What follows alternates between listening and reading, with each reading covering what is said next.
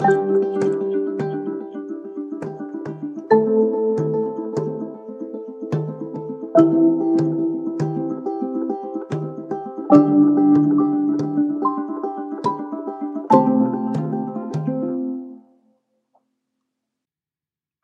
I'm Jonas Now.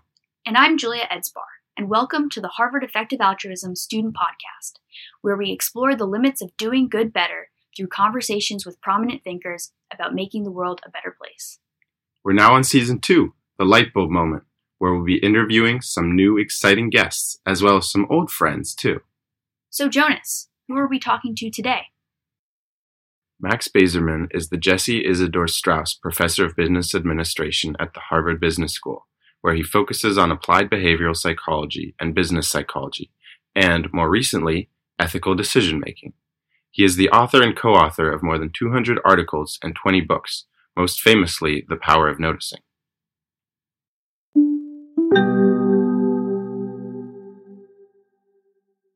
Thank you, Max Bazerman, for being here today. Happy to be talking with you. We were wondering if we could get started with a little bit of your background and how you ended up here at HBS, and in particular, what were the catalysts for your getting involved in decision-making, particularly ethical decision-making? Sure.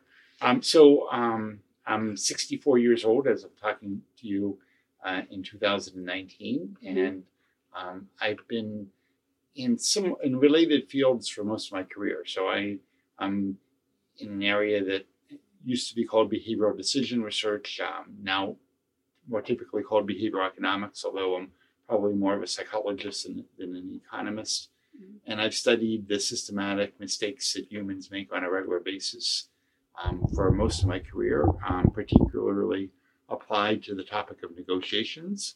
And more recently, I've been intrigued by the ways in which smart people engage in unethical behavior without any intention to do so whatsoever, or the way that good people do bad things. Mm-hmm. So over time, I've just learned more and more about the effective altruism world. I've read more and more from Peter Singer. He writes an enormous amount. Josh Green has become a pretty regular colleague on campus at Harvard. And Josh, in many ways, has served as my kind of personal tutor on the way to learning about utilitarianism and debates in moral psychology more broadly. So what was your introduction to EA? Well, I think that I was doing research with Josh, some empirical studies, and I became sort of aware of the topic of EA, probably from Peter Singer. So I've attended a number of his talks, so I don't remember exactly when I would have first heard the term effective altruism. A few years ago, knowing very little, I wandered over to an EA conference at MIT, and I saw this whole world of people who were less than half my age, who were actively excited about a new way of thinking about philanthropy and their careers in ways that I found quite exciting.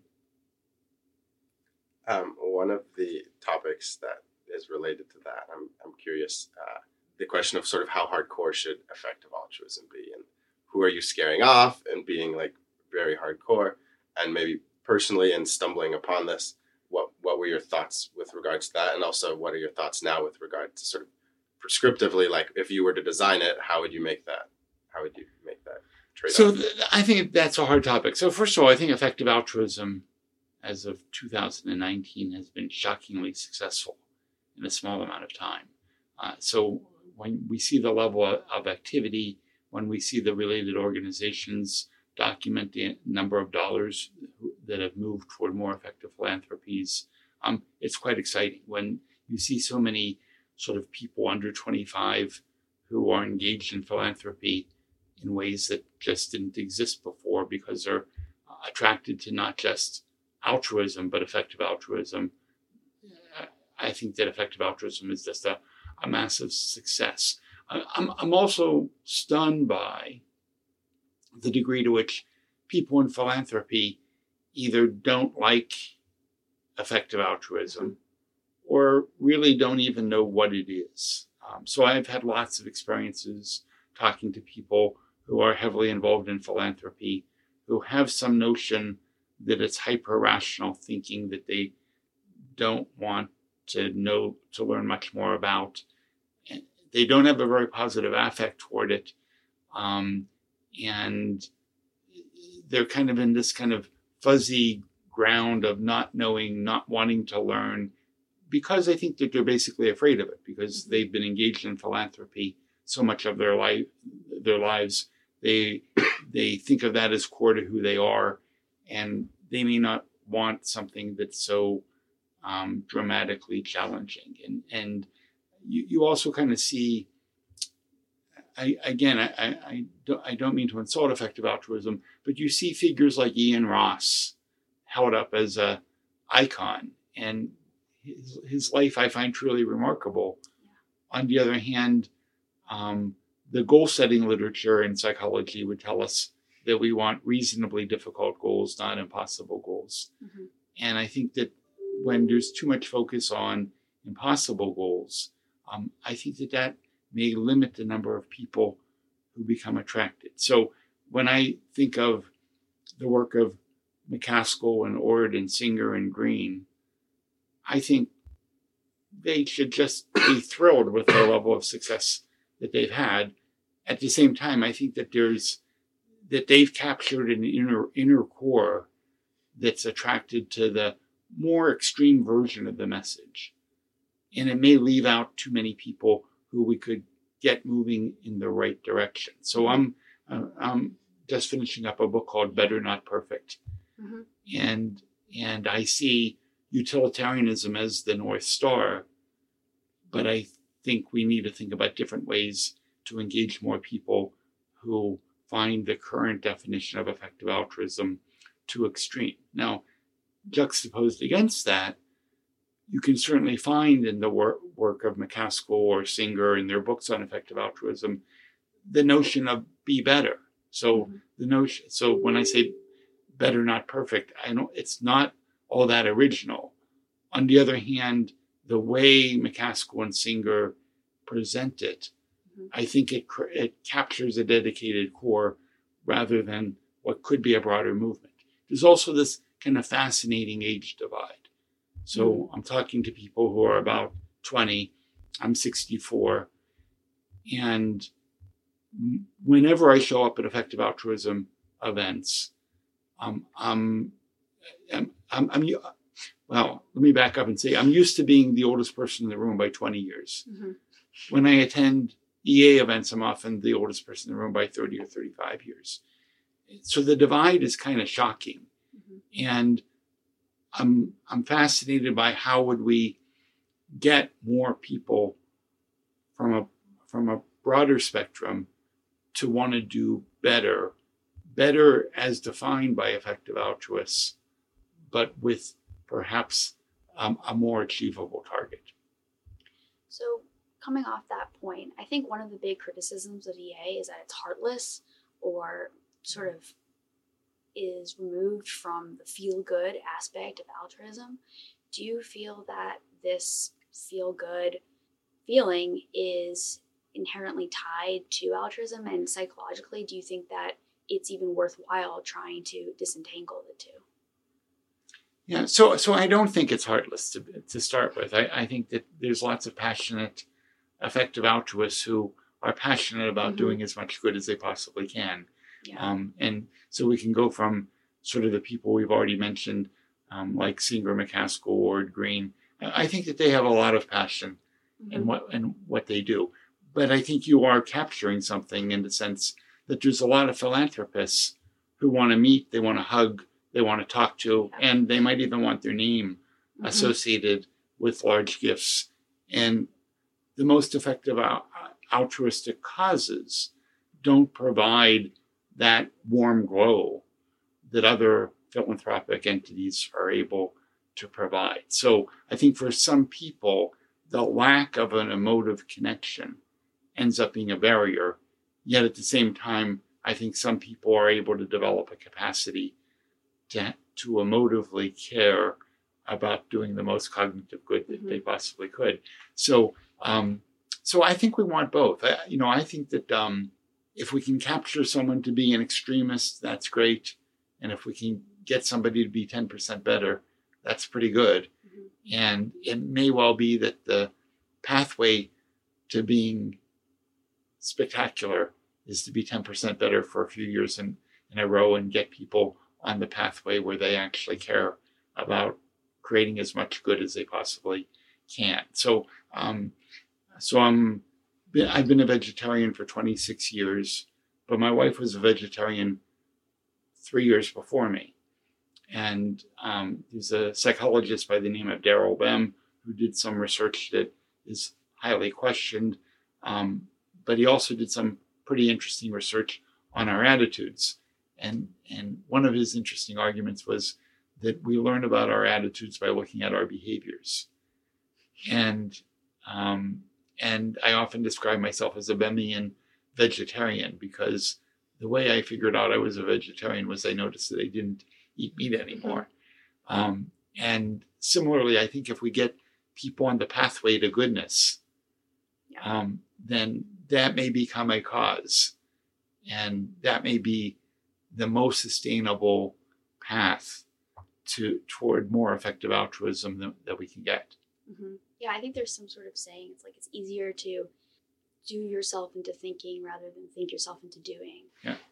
I have a related question. There's a concept in economics that the holy grail in some sense is price discrimination. So charging every customer exactly what it's worth to them. And so that's come up, for example, in connection with these ideas among the undergraduate effective altruists, thinking about a student walks in the door and I'm selling them being an effective altruist and I want to charge them as much commitment as I can. And so currently it's like there's this very high bar of what it takes to be an effective altruist. And we're thinking maybe we should lower it. And then maybe the third option, thinking outside the box, is make it as hard as you can for everyone. And so in the context of vegetarianism, like a thing that's emerging is reducitarianism, where it's not about being all or nothing, but you do as much as, and reducitarian seems like a good phrase that kind of captures that mindset. I don't know if we need something like that for effective altruism.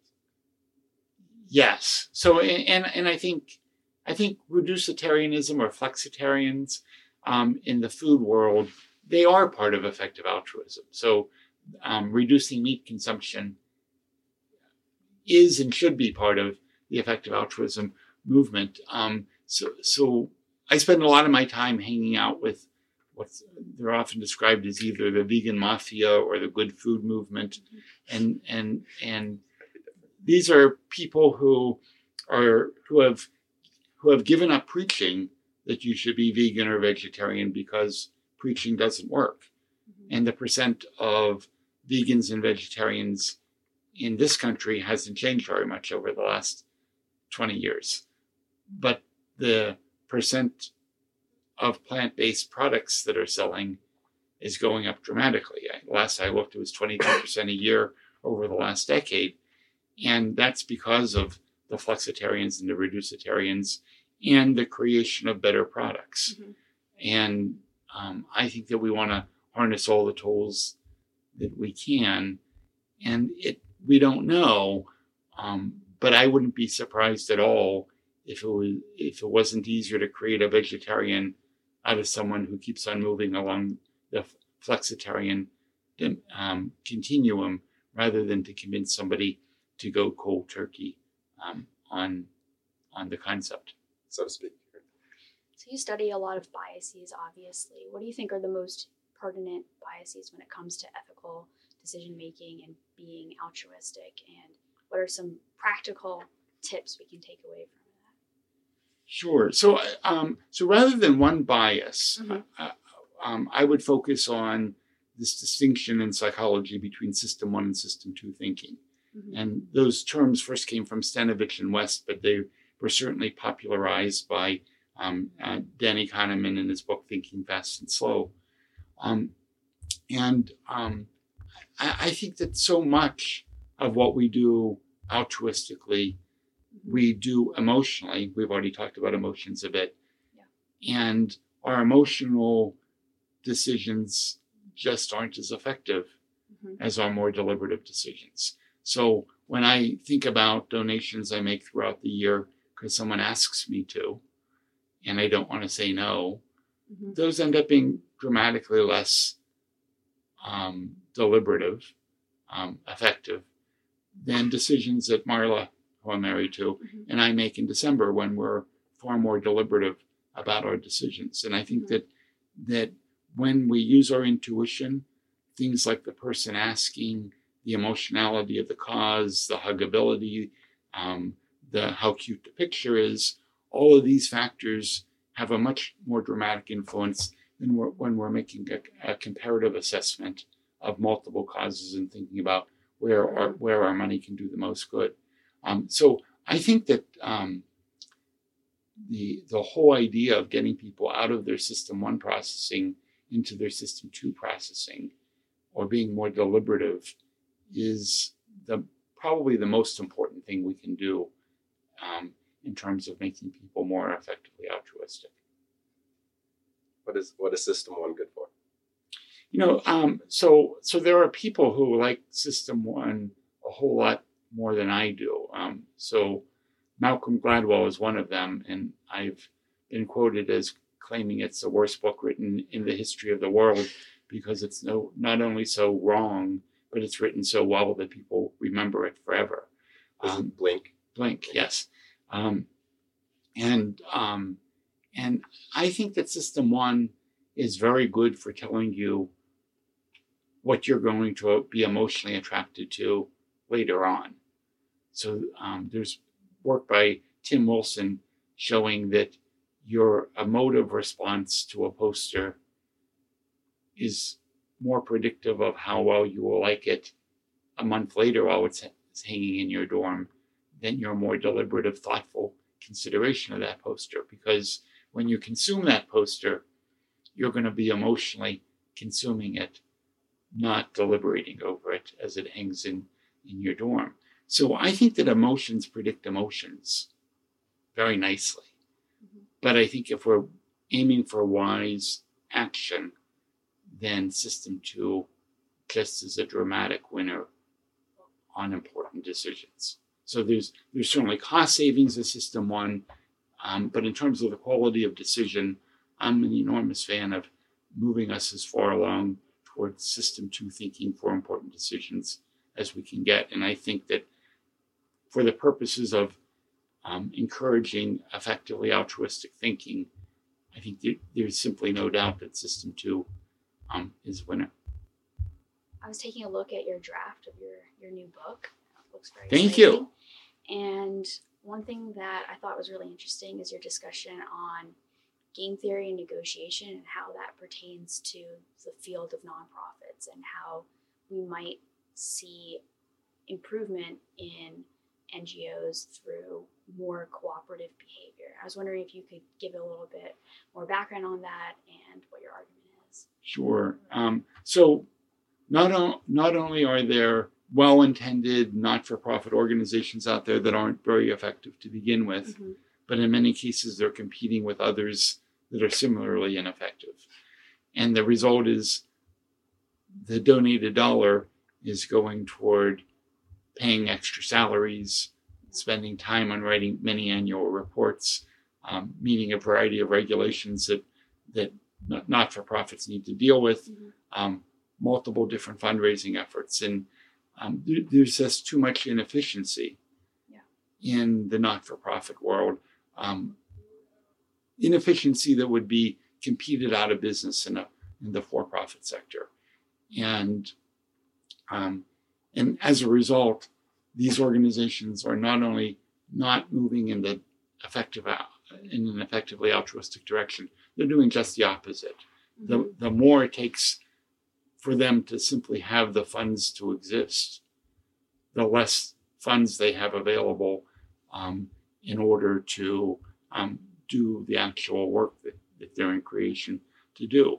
And in many cases, this is then fueled by organizations that I often describe as parasitic, for-profit organizations that offer to do fundraising for them, and give them 20 cents on the dollar that they collect, where the for-profit is keeping 80 cents.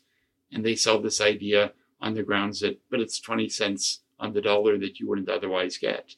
And for that organization, they are better off saying yes than passing on essentially what looks like free money.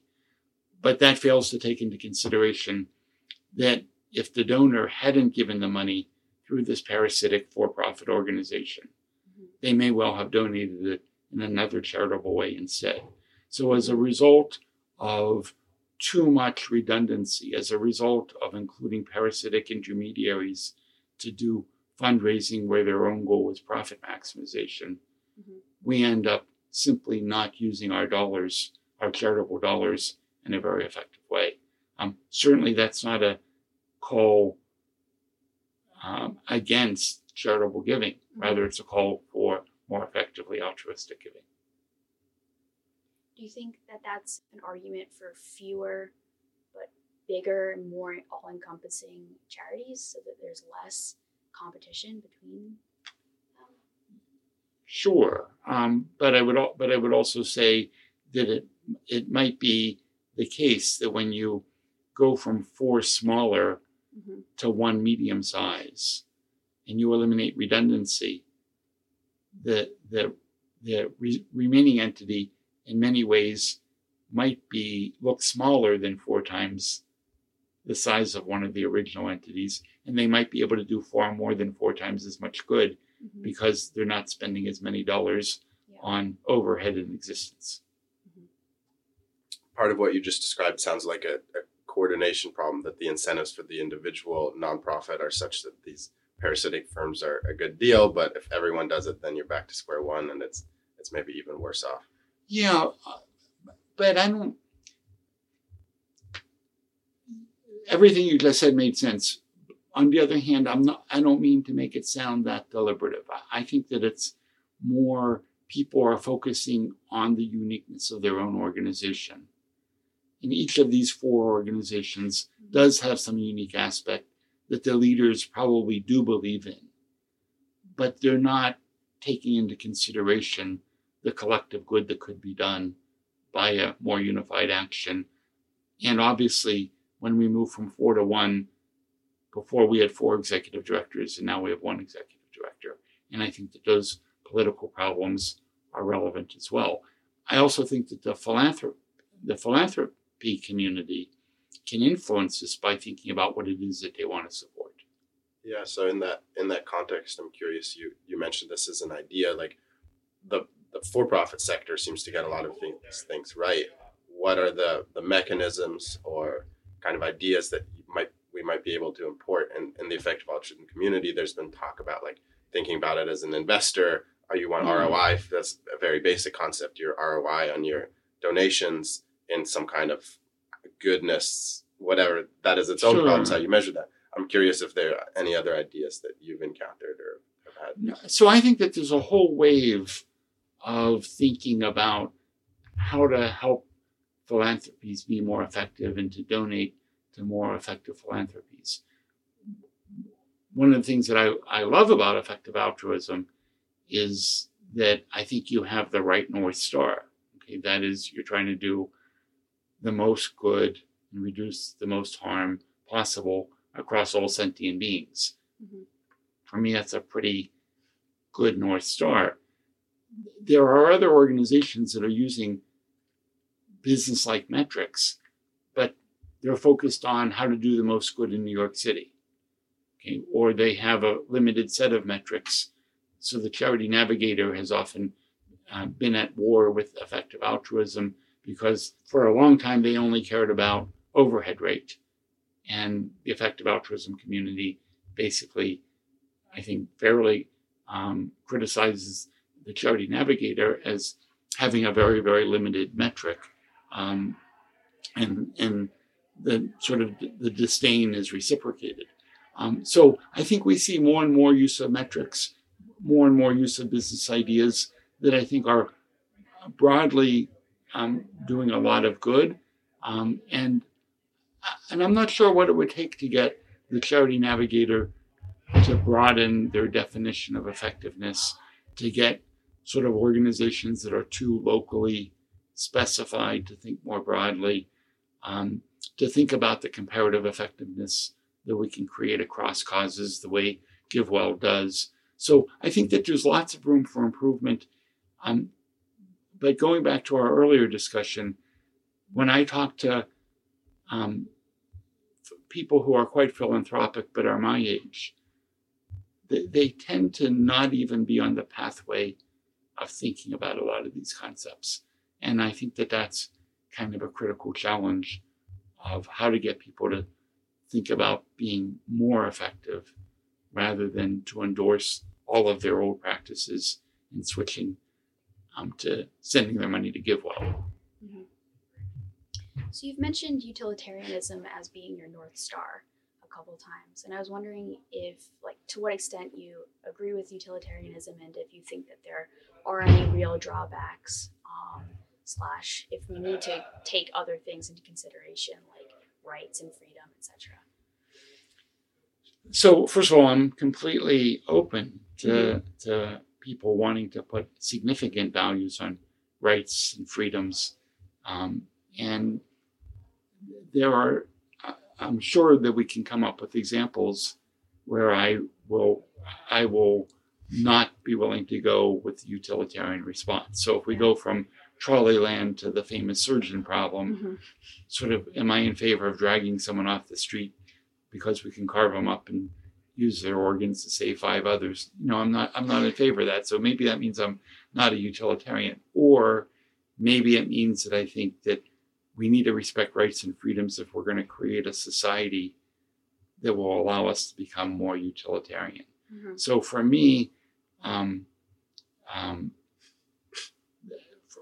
lot of the deontological arguments I support, but I support them because I think that they are practically utilitarian, and I think that a lot of that is consistent with sort of a Peter Singer view of the world. So I don't remotely mean to be making this up.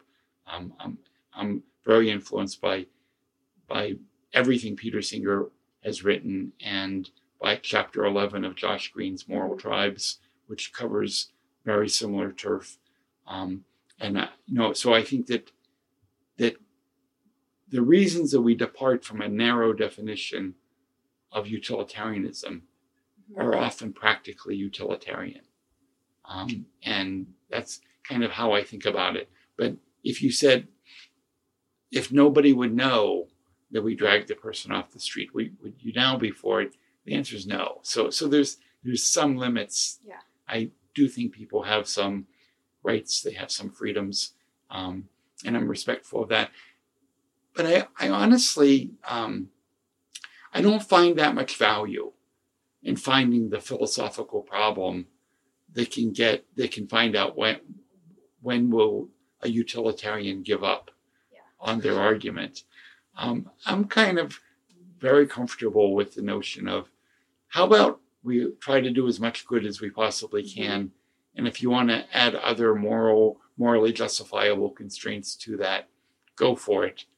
And now after you've added those constraints, now let's try to figure out how to do more good given those constraints.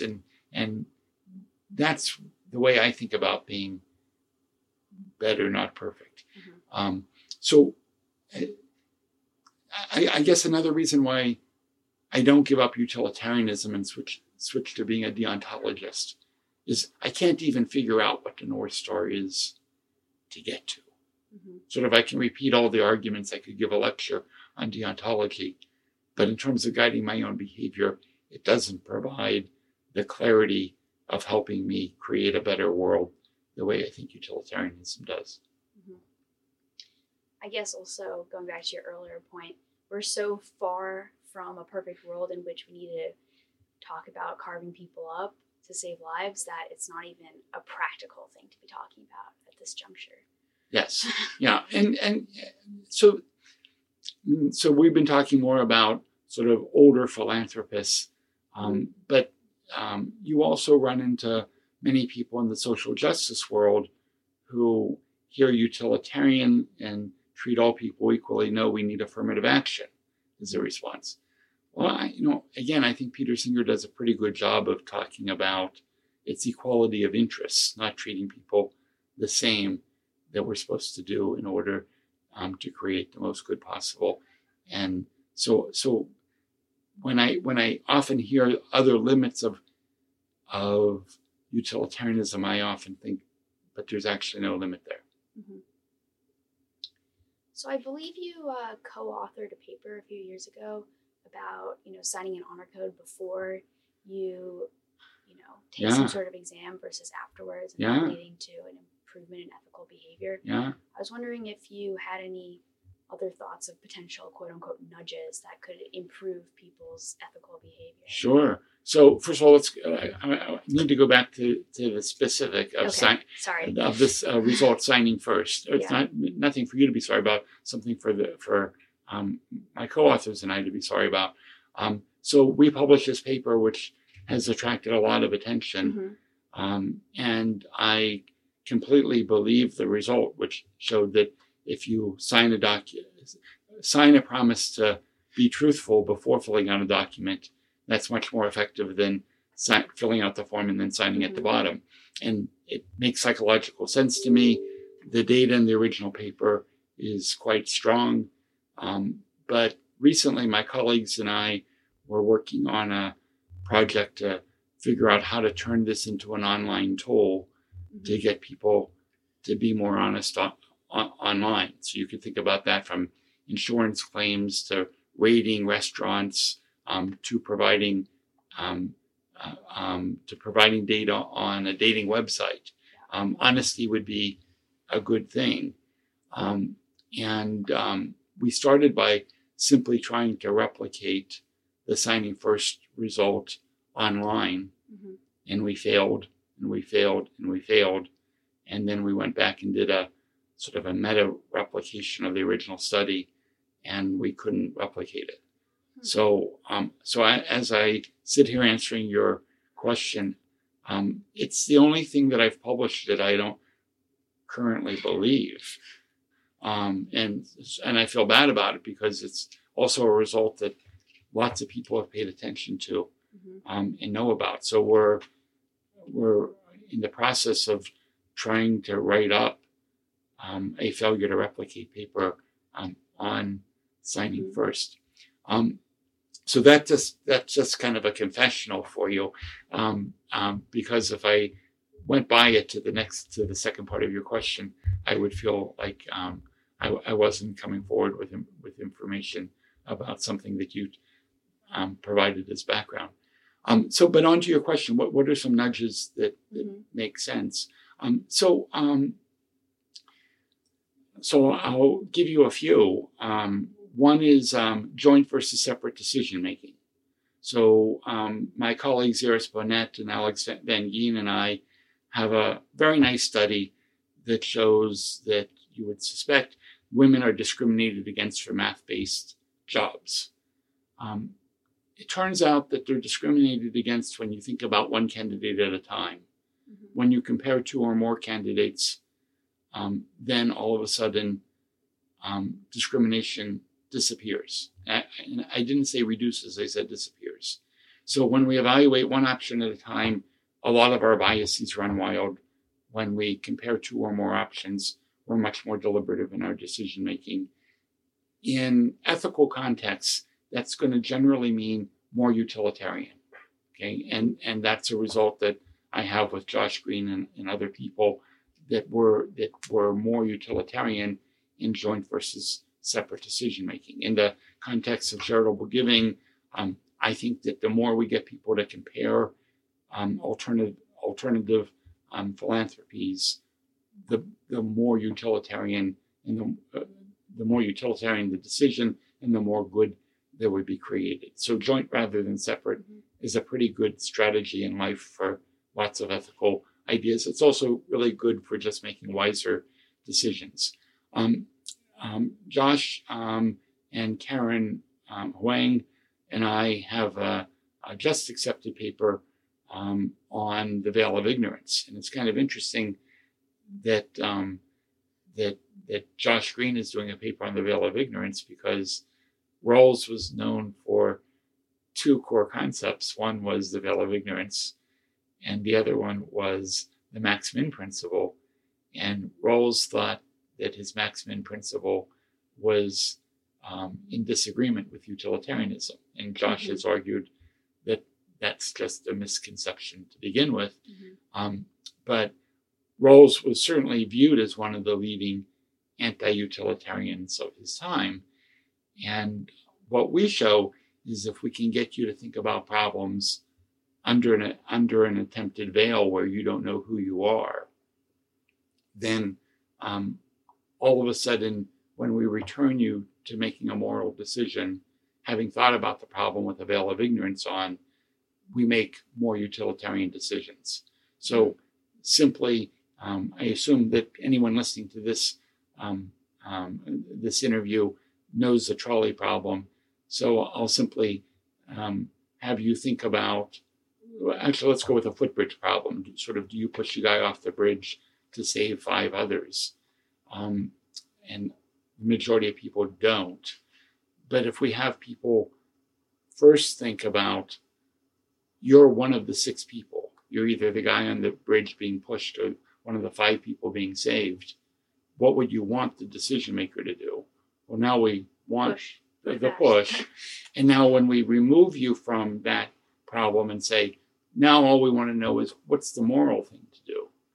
Now pushing has become more moral in the minds of the individual from going through the veil of ignorance reasoning. So we think veil of ignorance is a nice way to get rid of a lot of the biases associated with knowing who you are in society, and leading you toward doing greater good for greater number. So those are the kinds of nudges that I think about. I have a question related to effective altruism and utilitarianism. A idea that to some people seems to follow from sort of utilitarianism, and we talked about sort of your approach is utilitarian is the North Star, but there are these philosophical kind of particularities that may not be super important for practical considerations. One that seems like an equally extreme result of utilitarianism, but very practically important, is kind of this idea of expected value of future lives, what's known sort of as long-termism in terms of a focus area within you. I'm curious, that's something that's emerged relatively recently as kind of a new dominant cause area or focus within effective altruism. What your thoughts are on that, and whether that's you ride the utilitarianism horse till it takes you all the way to a seemingly crazy idea like that, or do you get off before, or what? Yeah, so I don't think it's crazy. I think it cognitively makes a lot of sense that there's a lot more people who will be alive than people who are alive, and we should value their lives. And I certainly think that we don't place enough importance on solving climate change as kind of a prototypic example. My hard science background is very limited. And so within the long-termism view, there's also people who think about a variety of other kinds of epidemics. And quite honestly, I don't know how to think through the arithmetic on the risks that they present. But if we stick to climate change, I'm pretty comfortable that climate change is shockingly important, and more of our resources should be going to solving that. I'm not convinced that we want that in the hands of philanthropy as opposed to the hands of getting governments to pay more attention to that topic. But so I kind of see sort of my perhaps overly simplistic view of effective altruism is that it focuses on the suffering of the poorest people in the world, animal suffering, and long-termism. So those are the 3 biggest branches that I see of effective altruism. And I'm not very good at figuring out how to make trade-offs among those 3, and I think that being highly opinionated about any of them could be offensive to other effective altruists. But I am very convinced that that too little of our money goes to animals and to reducing animal suffering. So when you just look at the number of dollars that goes to humans versus animals, it's kind of shocking to see when animals are doing a good portion of the suffering on this globe. And I think it's cost effective to reduce that suffering. So I'm very attracted to the animal suffering issue. But do I want to argue that wins over long-termism? Not at all. And certainly there will be lots of animals in the future that we want to save. So the two end up overlapping. And I think all of these causes overlap. I'm curious. This is a little bit of a jump. Some of your research that we talked about earlier is how in these situations, good people can make bad decisions for various different reasons, whether it's system one that they're using versus system two, or kind of the particulars of that situation that leads to the unethical behavior, even though and it's not intentional on their behalf. They're what you might call good people. EAs arguably are also good people. What are situations specific to EAs, either EA organizations or EAs as individuals thinking about cause prioritization or whatnot, where effective altruists end up doing bad things unintentionally or unethical things? So I guess I don't think of it as unethical things. I'll reword it. Great. How might there be members of the effective altruism community who aren't doing as much good as they could do? Does that sound like your question, or? Okay, yeah. So I had been specifically reading through some of the papers you'd read. I picked up on a theme of these kind of good intentions but still unethical outcomes in sort of the business decision-making context. And I was curious if you'd thought about those same kind of situations, but in the sort of effective altruism philanthropy context. Well, so I guess when effective altruists do things that turn off people, that's a missed opportunity. So if we're going to define ethics in a utilitarian sense, anything that you do that creates less good in the world is not as ethical as it could be. Whether you want, somehow I don't want to use the word unethical, but when you accidentally turn people off to the movement, then we're doing something wrong that leads that to occur. And I don't mean to imply that we can perfectly sell the concept of effective altruism to all people all the time, but it might be the case that we could do better than we've been doing. And so I kind of feel bad criticizing, because one, effective altruism has been so successful. And second, if you carefully read Singer or McCaskill or Green, utilitarianism might be demanding, but these people who are the prototypes of utilitarianism in current scientific knowledge, they're not as demanding, but they get characterized as such. And so sort of what is this disconnect that leads people to want to turn away from the argument so quickly? So the number of people who falsely stereotype utilitarians, and most commonly Peter Singer, I just find it kind of stunning when you hear things like, I can't agree with somebody who thinks that insects are as important as people. Well, Peter Singer never said that, but I've heard that kind of criticism so many times, and or that Peter Singer is in favor of bestiality or incest, when in fact he's made comments about what utilitarianism would or would not speak to. But the misquoting is kind of stunning. Even in the good food world, which I think is an effectively altruistic cause.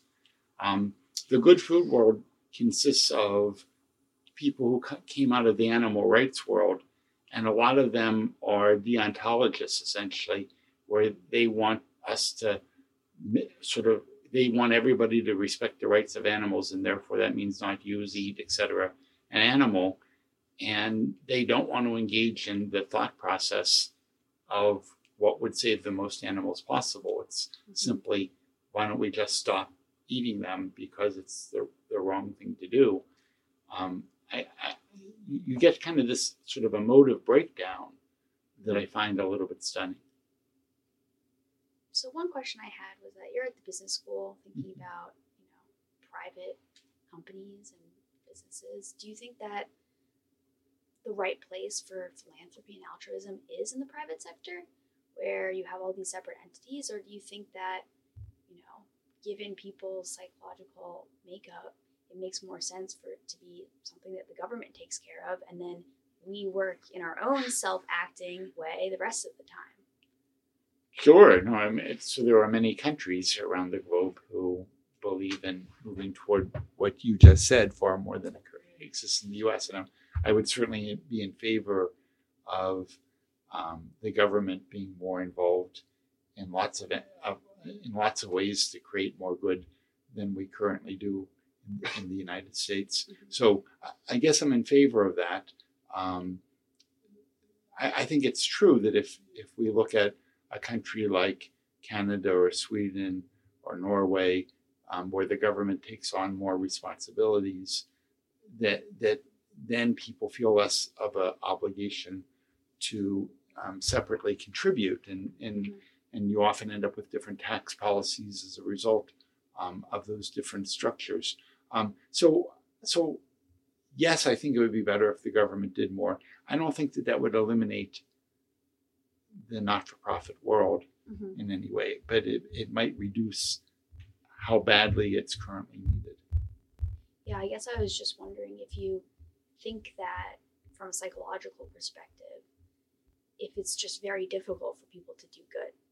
Like, are we hardwired in a way to be altruistic, or do you think we'll ever get to a point in which most people are effective altruists? Do you think that's unrealistic? I don't think that we're going to get to the point where most people are effective altruists as the effective altruism community would currently think of themselves. And I'll say that in a more extreme way. I don't think it's even a reasonable goal. And I think that what we want to do is get people to be more effectively altruistic rather than to reach some reasonable level of standard. So about a year and a half ago, I was at the second effective altruism conference that I ever attended, and I was interviewed and in front of the room.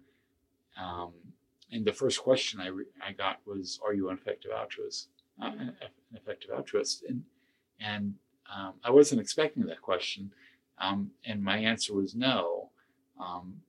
But at the same time, I think I said something to the extent that I'm more effective now than I was last year, and I'm certainly more effective today than I was in 2018 when I answered that question. And so I'm much more comfortable being better, even significantly better, than having some standard. I would almost be uncomfortable ever claiming to be an effective altruist when I'm sure that there would always be more that I could do. So I don't like the yes-no distinction on, are you an effective altruist?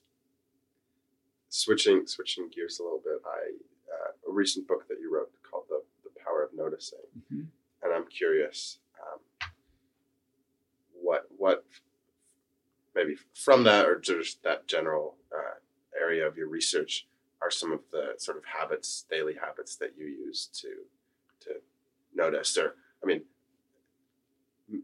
and do you think of that noticing as kind of, is that the same thing as taking a step back and engaging the system too, or is it more than that, or different, or? Yeah. So at the risk of promoting my book, I'd go back and highlight the fact that I think that so much of what goes wrong is the result of the fact that we don't notice bad events around us. So there's always going to be a Bernie Madoff who appears on the scene. I don't think we have any clue as to how to stop somebody from being a very bad person. But I think we know a lot more about how we could help the hundreds of people who should have noticed and acted on Madoff's data who didn't, to take action on the next terrible episode that occurs. I think it's useful to think in the abstract about what would you do if you notice bad behavior, and not just think about it in passing, but deliberate and make it a policy about how you would respond. And that could mean that the person in the cubicle next to you might be doing something pretty terrible in terms of fraudulent behavior, or it might mean that somebody seems to be being harassed. And I think so often we see things and we don't act because we're not quite sure what's going on. Okay? But in fact, if someone had described that episode to us and said, should I act? Our answer would be yes. But when we're in the midst of that episode and we don't know what's actually occurring, we don't bother to pursue it. So in that book, I tell a story which I won't give the long version of because I don't want to bore you to tears, but where the number 2 official in the U.S. Department of Justice, a guy named Robert McCollum, was orchestrating a campaign to destroy the United States government's case against the tobacco industry, and I was an expert witness. And he tried to get me to change my testimony.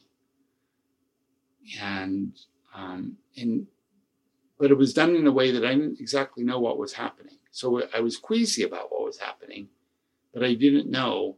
And I was also overwhelmed in life, and I went on and ignored it. And then I read in the newspaper that another expert witness, an amazing guy named Matt Myers, at the Tobacco Free Kids Project, had been influenced in the same way. And when I read his story, I knew I had goofed, that I should have acted. And when I tell executives this story about my failure to act, they quickly let me off the hook and say, but you didn't change your testimony. And I said, yes, but I didn't report what had happened to the press either. And they said, well, you didn't change your testimony. And when I tell journalists the same story, they say, yeah, when you can't figure out what's going on, that's where the best stories are. And I think that a journalist mentality about wrongdoing is a very effective strategy for how to avoid being a node in a bad story without taking the action that you ethically should take. I do want to close by noting that you've asked me some questions that have sort of encouraged me to be critical of effective altruism, but I think it's an amazing movement. And I'm just kind of delighted to see what's occurring. And I think that it has lots of upside potential. And 25 years from now, we'll look back and think about how philanthropy is done in 2019 and think about how quaint it was, the way people use their System 1 processing to make a whole slew of ineffective decisions. Thank you. Thank you so much. Thank you.